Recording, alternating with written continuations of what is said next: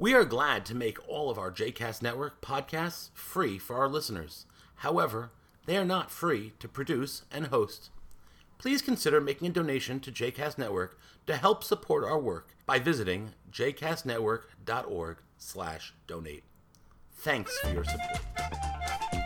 You are listening to Stender, a JCast Network podcast. For more information about other JCast Network podcasts, please visit jcastnetwork.org. To share your thoughts about this podcast or others, please visit facebook.com/jcastnetwork. So our Torah reading this morning is Parshat Chayei Sarah. It could be found in one of two places in your seat pockets. You might have a large red volume that looks like this. That's called the Eitz Chaim Chumash, the Eitz Chaim Bible. We're on page 137 in there. Or a large blue volume. That's called the Hertz Chumash, the Hertz Bible. We're on page 86 in the Hertz. Genesis chapter 24, verse 53 is where we begin.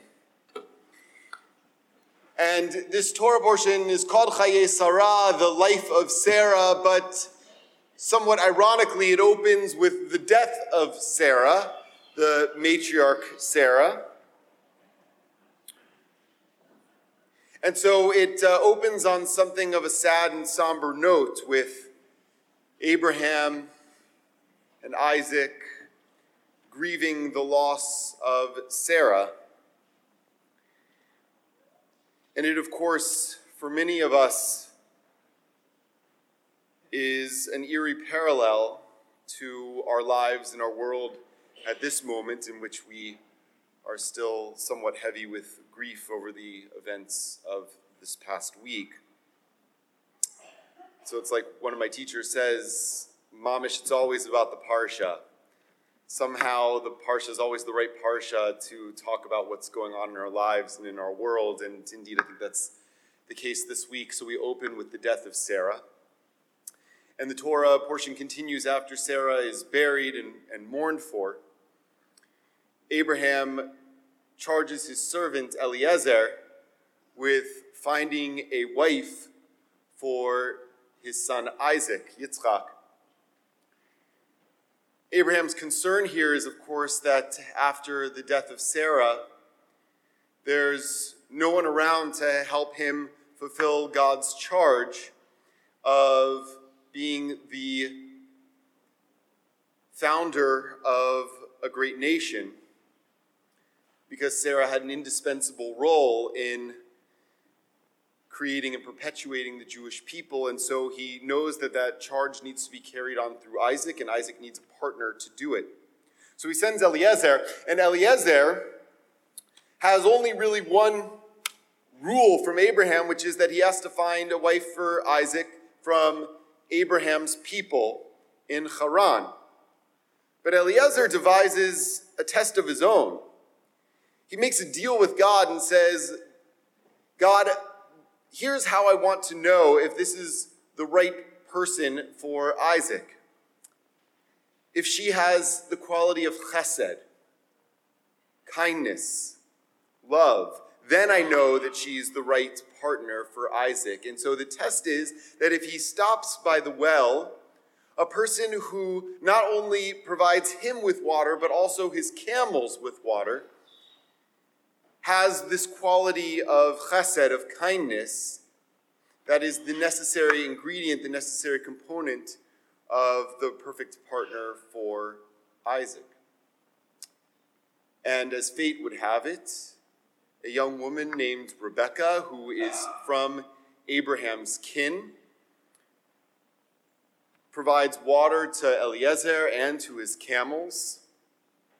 And Eliezer realizes at that moment that this must be the woman. This is a sign from God that this is the woman that is destined to be Isaac's partner. It's telling that the quality that Eliezer is looking for, the quality that he believes is the one necessary for the perpetuation of the Jewish people, the quality necessary to found and continue the line of the Jewish people, the quality necessary to guide and inspire the descendants of Abraham and Isaac for generations onward is the quality of chesed, the quality of love, a quality that leads Rebekah to provide at great cost, both physically and financially, water for a complete stranger and his camels at an oasis in the desert. That is unique. That is chesed. That is a kind of chesed, a kind of love that is not dependent on the actions, on reciprocal actions of somebody else. It's not contingent on anything. It doesn't demand anything of anybody else. And it has no prerequisites, no preconditions on it. It is love with no strings attached. Love just because. Earlier this week, I think it was Monday, we were doing our morning routine in our home, and my youngest, Akiva, who's just 1 year old, is in a real Abba mood right now for one reason or another, and he is like attached to me at the hip. He's up in the morning and he just follows me around everywhere. He's like grabbing onto my pants, pulling my pants down, like wanting me to pick him up. Won't let me put him down. He comes up to me and just like throws himself on me for a hug. It's amazing. Those of you who are parents have experienced this before. You know how amazing that feels. Those of you who have not been parents yet, God willing, one day maybe you'll experience something similar. It's amazing. But I said to Adira, I said, I don't know what I did to get him to do this for me. And she looked at me at that look that she usually gives me, that I'm being an idiot. And she said, Mike, you didn't do anything. He loves you just because. He embraces you like that, holds you like that, follows you like that, just because. And it dawned on me, of course, at that moment that my feelings for him are exactly the same. He didn't do anything to make me love him the way I love him. I love him just because. And then it struck me that this is also true of God and us. That we come from a tradition that says God loves us just because. Ahavat olam Beit Yisrael amcha ahavta. God loves God's people with an unending, infinite love. Ahava rabba ahavtanu. You have loved us with a great, unending love. We didn't do anything to deserve it. We just are. And God loves us just because. But here's the other thing. That if we believe in the values that are expressed in the Torah, that we all descend from the first two human beings, that we are all of us siblings, we are all of us cousins, we are all of us related, we are all of us family. Every one of us in this room, every one of us who is standing outside our doors this morning, encircling us, protecting us, the people in the heartland, the people across the country, the people traveling through Mexico, the people in the Middle East, the people in Europe. We are all of us cousins. We are all of us siblings. We are all of us related. And so we serve a God who loves us just because. And that God calls upon us, family with one another, to love each other just because. We read in our Torah portion this week that the response to grief, the response to tragedy, the charge of the people picking up the pieces from loss is to embrace love just because, to embody it, to sow it, to reap it, to bring it out into the world. Now, some of you might feel what I'm saying today is familiar. First, because I've said it before, and I even said something similar last night. Well, in the words of Martin Luther King, I'm going to keep talking about love.